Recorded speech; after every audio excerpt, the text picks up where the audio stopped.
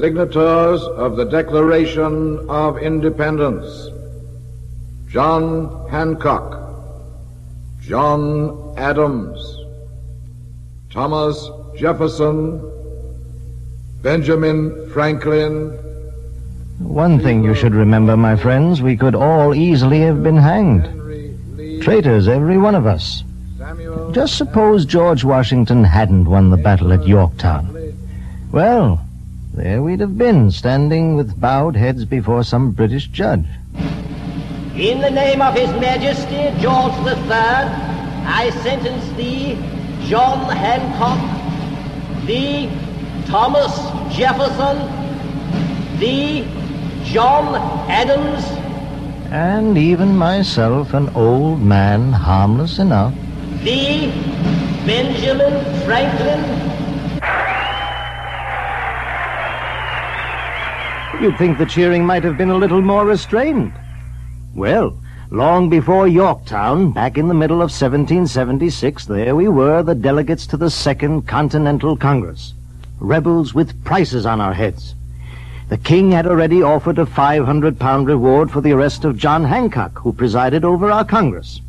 And that July, things looked very bleak indeed.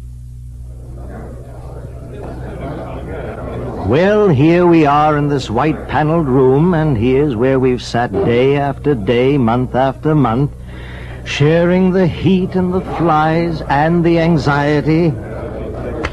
Especially these flies. There's a livery stable across the street, you know, and the horseflies in here are as big as tigers and just as ferocious. So, what are we doing here in Philadelphia, this half-hundred troubled homesick men? Arguing mostly. We argue over just about anything that comes up. Oh, I surprise them by keeping silent most of the time. I've done my arguing in my time, done my tasks, made my points. I'm the oldest here, of course, a little over 70. And most of them are young. Why, Ned Rutledge there is only 26. So they're young and fond of making points, no matter how tedious. I let them ramble on and on. In fact, most of the time they think I'm asleep, but I'm not. Just letting them run out of steam, run out of words. I often marvel at their energy, considering the heat. Tom, what does thy thermometer say there? 76 degrees, Ben. Tom Jefferson sits next to me here at the back of the room, where we can see everything that goes on from the most interesting angle of all. He's the one young man as silent as I. So we all sit here consigning armies we do not have, paying with money we have yet to print, improvising, worrying, and mostly arguing. And we must listen to the dispatches that come to us from the commander-in-chief of our Continental Army. George sends us the most mournful dispatches. I just now received an express from an officer appointed to keep a lookout on Staten Island that 45 British ships arrived today. Some say more, and I suppose the whole British fleet will be here within a day or two. I am hopeful before they are prepared to attack that I shall get some reinforcements. Your obedient servant, G. Washington. Did you ever hear anything so depressing? John Adams himself went and took a look at our army at Crown Point. An object of wretchedness to fill the humane mind with horror. Disgraced, defeated, discontented, diseased, naked, undisciplined, eaten up with vermin. No clothes, beds, blankets, no medicine. No victuals but salt pork and flour. And then, you see, not only do we have the reverses of war to contend with, we by no means have unanimous support among the people. Many colonists prefer to stay under the power of old King George than risk the untried perils of democracy. They are not always gracious in expressing themselves. If I must be devoured, let me be devoured by the jaws of a lion, and not gnawed to death by rats and vermin. Rats and vermin. Ah, well, so our Continental Army is in trouble in battle, and we are in trouble at home. And sometimes the battlefield and home are one and the same. For instance, in June of last year, John Adams received letters from his Abigail home in Braintree, telling of the storming of Bunker Hill. How many have fallen, we know not. The constant roar of cannon is so distressing that we cannot eat, drink, or sleep. I went to bed after 12, but got no rest. The cannon continued firing, and my heart beat pace with them all night. I shall tarry here till it is thought unsafe by my friends. Poor John. His farm is failing. He's left a good law practice to come join our rebel Congress. And worse than that, he's left Abigail, and he misses her sorely. No wonder he's often rude and cantankerous. Being of staunch Puritan stock, you know, he can take out his loneliness in only one way: work and devotion to duty. He's rather irritating about it. I know. In fact, I know myself that I am an object of nearly universal detestation. Nonsense. It isn't as bad as all that. Many of us have great affection for John, but it isn't easy. He's always an honest man, often a wise one. But sometimes, and in some things, he is absolutely out of his senses. Well, never mind. Loneliness and anxiety do uncomfortable things to men. Look at young Tom Jefferson here, anxious about his ailing wife. Many of our company have personal problems to bear. Morris with his asthma, Caesar Rodney with a great cancer eating into his cheek. He'd planned to go to London for treatment. Well, he's changed his plans, and without a murmur. Just so he could join us in this hot room full of flies. But now, early in July, the arguments have dwindled to a single issue: independence. Virginia's Richard Henry Lee offered a resolution for independence last month. That these united colonies are, and of right ought to be, free and independent states. That they are absolved from all allegiance to the British Crown, and that all political connection between them now and the thing is coming up for a Britain vote. Is and ought to At be last. totally dissolved. And it's still not clear if the resolution will carry. What do you say, Ben? Well, this Congress is an interesting batch of humanity. Young Hopkinson sitting there surviving the tedious debates by doodling caricatures. Abraham Clark with those great heavy eyebrows. Gary with his stammer. And all of us linked together in a sense, imprisoned in this room, sharing the anxiety. Anxiety about our homes and our families, our army and our friends in battle. Yes, we've come to know each other, sometimes too intimately, if truth be told. For instance, I've known John Dickinson for years and count him as my friend. So it is with some pain I see him struggling against us in our desire to adopt the resolution of independence. He just cannot seem to take that final step. What prevents him, Ben, is the timidity of an overgrown fortune. Now, John, you are harsh. Dickinson is a good and conscientious man. Your friend Dickinson may kill the resolution once and for all.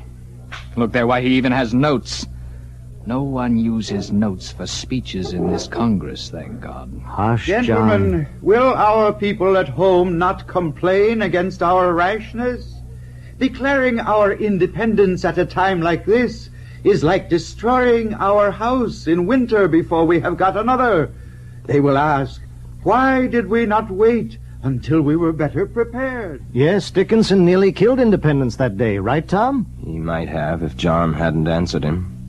But how reluctant he was to go over all the arguments again. Well, we had certainly heard them often enough, and at such length. But the New Jersey delegation insisted, so John got up and started to speak. Now, you'll admit with me, Ben, that John Adams was neither graceful nor eloquent, nor remarkably fluent, but he came out occasionally with a power of thought and expression that moved us from our seats, and so it was that day. Thank you, gentlemen. I can't remember a word I said. Pity. I do remember I wished at that moment that I had great gifts of oratory. But, well, I did what I could. I'm sure it was an idle misspence of time. Come, John, you know it was not that. I do wish someone had remembered the speech. It's almost the only one I ever made that I wish was literally preserved. Well, when you finished speaking and Mr. Alsop of New York was still not convinced we were ripe for independence, the good Reverend Witherspoon suddenly boomed out, "We're more than ripe for it, and some are in danger of rotting for the want of it." Well, besides the speeches and the tempers, one episode of high drama. Rodney's ride, you mean, Ben? Yes. He'd been off looking into a Loyalist uprising when word reached him that the vote on the independence resolution was about to be taken.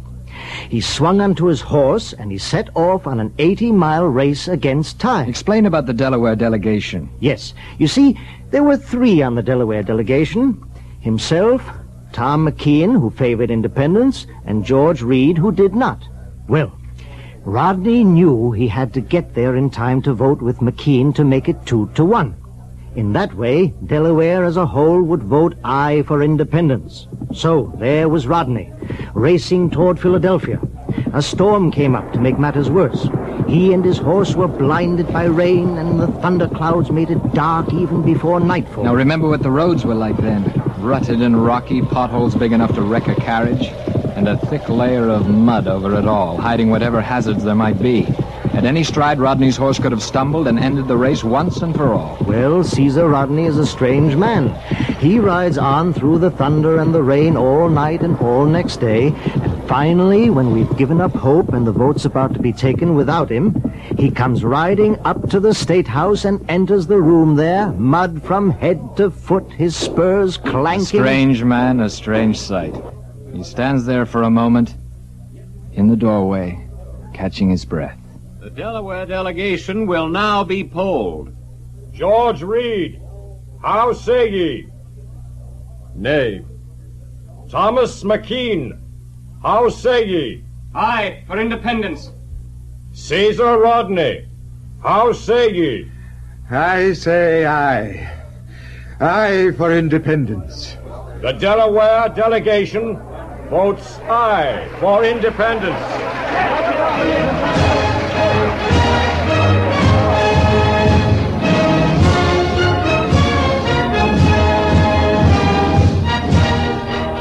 So the thing finally passed. As John said, the die was cast.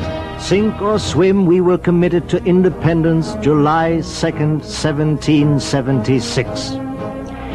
Well, then we got to the matter of a formal declaration. We didn't really need one, that is, the resolution did the deed, but we felt... How did you put it, Tom? We wanted to place before mankind the common sense of the subject, to command their assent, and to justify ourselves. So they chose 5 of us for the committee to draw it up. The 3 of us and Roger Sherman and Robert Livingston. Actually, we'd been at it since June 11th. That is, Tom Jefferson had been at it. When, in the course of human events, it becomes necessary... You must admit, John, that Tom was by far the best writer of us all. He did have a peculiar felicity of expression. His felicity of expression wasn't as peculiar as his spelling, but we won't go into that. ...of nature's God, entitle them, "A decent respect to the opinions of mankind requires that they should declare the causes which impel them to the change. We hold these truths to be sacred and undeniable." Tom, instead of sacred and undeniable, try self-evident. We hold these truths to be self-evident, that all men are created equal and independent. All men are created equal and independent. Tom tried to drive this home a little further on in a clause that threatened to cost us our unity when it went before Congress, as you shall see. But now it was still being passed around among us 5. Tom himself did most of the rewriting. In the course of human events, it becomes necessary for one people to dissolve the political bands which have connected them with another, and to assume among the powers of the earth the separate and equal station. I remember Roger Sherman with his shrewd dark eyes and his plain dark dress, not a button more than necessary, reading it over. I tell you, gentlemen, I have read the Declaration and find it pleasing. Economy of expression, felicity of feeling. I have nothing to add and nothing to subtract. I shall leave it to the eager editors in Congress to mangle your document, Thomas. And mangled it they did. Poor Tom sat there listening to them tear it apart. He never said a word, of course, for it wouldn't have been becoming. But I knew he was in an agony. Not that he was a vain man, you know. Not that he thought his words were inviolate. But they had come from the center of him, so to speak. And his colleagues might as well have been editing his heartbeat. The one change in the Declaration that was most painful to him, of course, was his slavery clause. Many of us had long wanted abolition of slavery. For instance, I happened to be president of the first Pennsylvania Society formed for that purpose. And in Toms, Virginia, the House of Burgesses had tried to pass resolutions condemning slavery, but King George had either ignored or vetoed every one of them. And then, just recently, the king had been urging slaves in the colonies to rise up against their masters who were fighting for independence. So Tom put it all in there. The king has waged cruel war against human nature itself, violating its most sacred rights of life and liberty in the persons of a distant people who never offended him, captivating and carrying them into slavery in another hemisphere, or to incur miserable death in their transportation thither. This piratical warfare, the opprobrium of infidel powers, is the warfare of the Christian king of Great Britain, determined to keep open a market where men should be bought and sold. He has... Tom had capitalized men. Capital M, capital E, capital N, for slaves are men, not property, not cattle, not some blurred figures we don't need quite to recognize, but men. And they were created equal.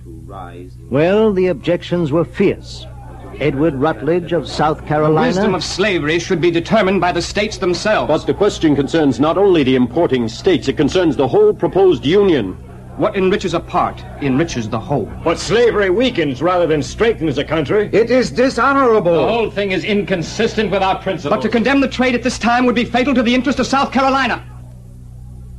If the gentlemen from New England will consult their own interest, they will not oppose the importation of slaves. It will increase the traffic in which New England will become the chief carrier. Young Ned Rutledge... Young Ned Rutledge was a swallow, a sparrow, a peacock. Excessively vain, excessively weak, and excessively variable and unsteady, jejune, inane, and puerile. No, you didn't like him a great deal, did you, John? But as long as South Carolina and Georgia objected so strenuously to the clause, there was nothing for it. We took it out. I can hear some of you saying a Declaration of Independence that wouldn't condemn slavery. What kind of a Declaration of Independence do you call that? Well, at least it didn't sanction slavery. But I must agree with you that by amputating that passage, it left the patient alive but somewhat crippled. That particular cut could be attributed to the unholy alliance of the Southern and the New England delegates, the former objecting because they lived with slavery, the latter because so many respectable New England fortunes had been founded, at least in part, on the slave trade. In any case, the slavery clause was cut. Yes, what a stupendous, what an incomprehensible machine is man. He can endure toil, famine, stripes, imprisonment, and death itself in vindication of his own liberty, and the next moment be deaf to all those motives whose power supported him through his trial, and inflict on his fellow men a bondage which he rose in rebellion to oppose. Well, when you assemble a number of men to have the advantage of their joint wisdom, you inevitably assemble with those men all their prejudices, their passions, their errors of opinion, their local interests, and their selfish views. So we found ourselves omitting this and that. The reference to Scotch mercenaries was offensive to those who still had the thick burr of Scotland on their tongues, for instance, and so it went. On the whole, Tom, I think the Declaration was improved by the cuts. What the gentlemen of Congress did, I suggest, was to pare it down to pure Jefferson. Jefferson at his best. Still trying to cheer me up, are you, Ben? I suspect you may be right at that. We, therefore, the representatives of the United States of America, in General Congress assembled, appealing to the... So that was how it was. We passed the Resolution of Independence on July 2nd. We accepted the Declaration of Independence on July 4th. It was read and proclaimed throughout the land, and we formally signed the parchment on August 2nd. At the time, John Hancock said, "We must be unanimous. There must be no pulling different ways. We must all hang together." And I said, yes, we must indeed all hang together, or most assuredly we would all hang separately. And old Stephen Hopkins said, you can see his wobbly signature there at the right, he said, "My hands may tremble, but my heart does not." And so the deed was done. This declaration, with a firm reliance on the protection of divine providence, we mutually pledge to each other our lives, our fortunes, and our sacred honor.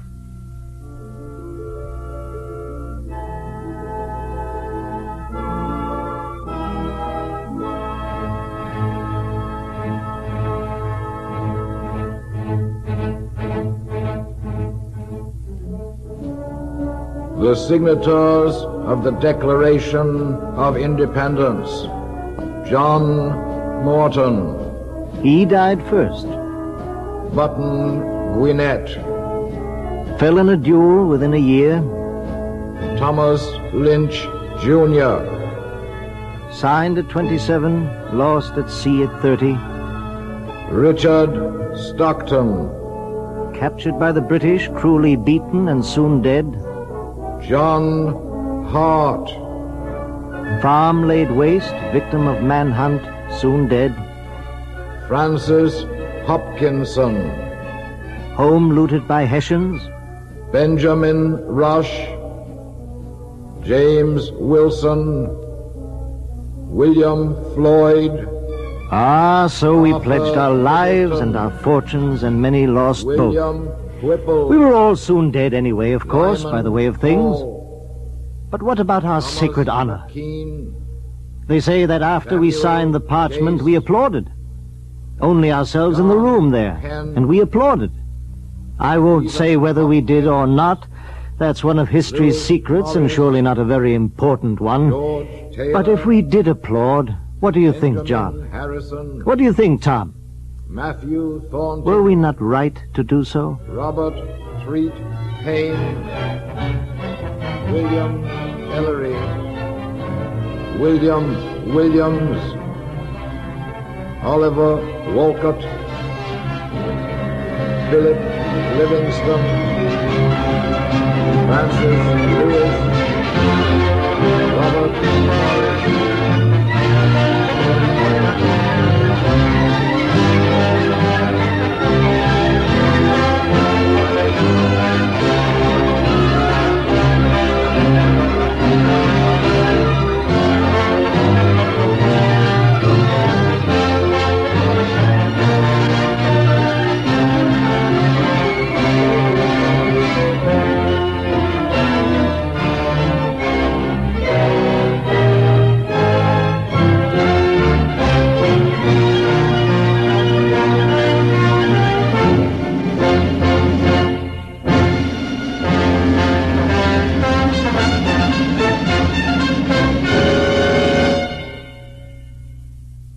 This has been another program in the series, Our Nation's Heritage, produced and presented as a public service by Standard Oil Company of California.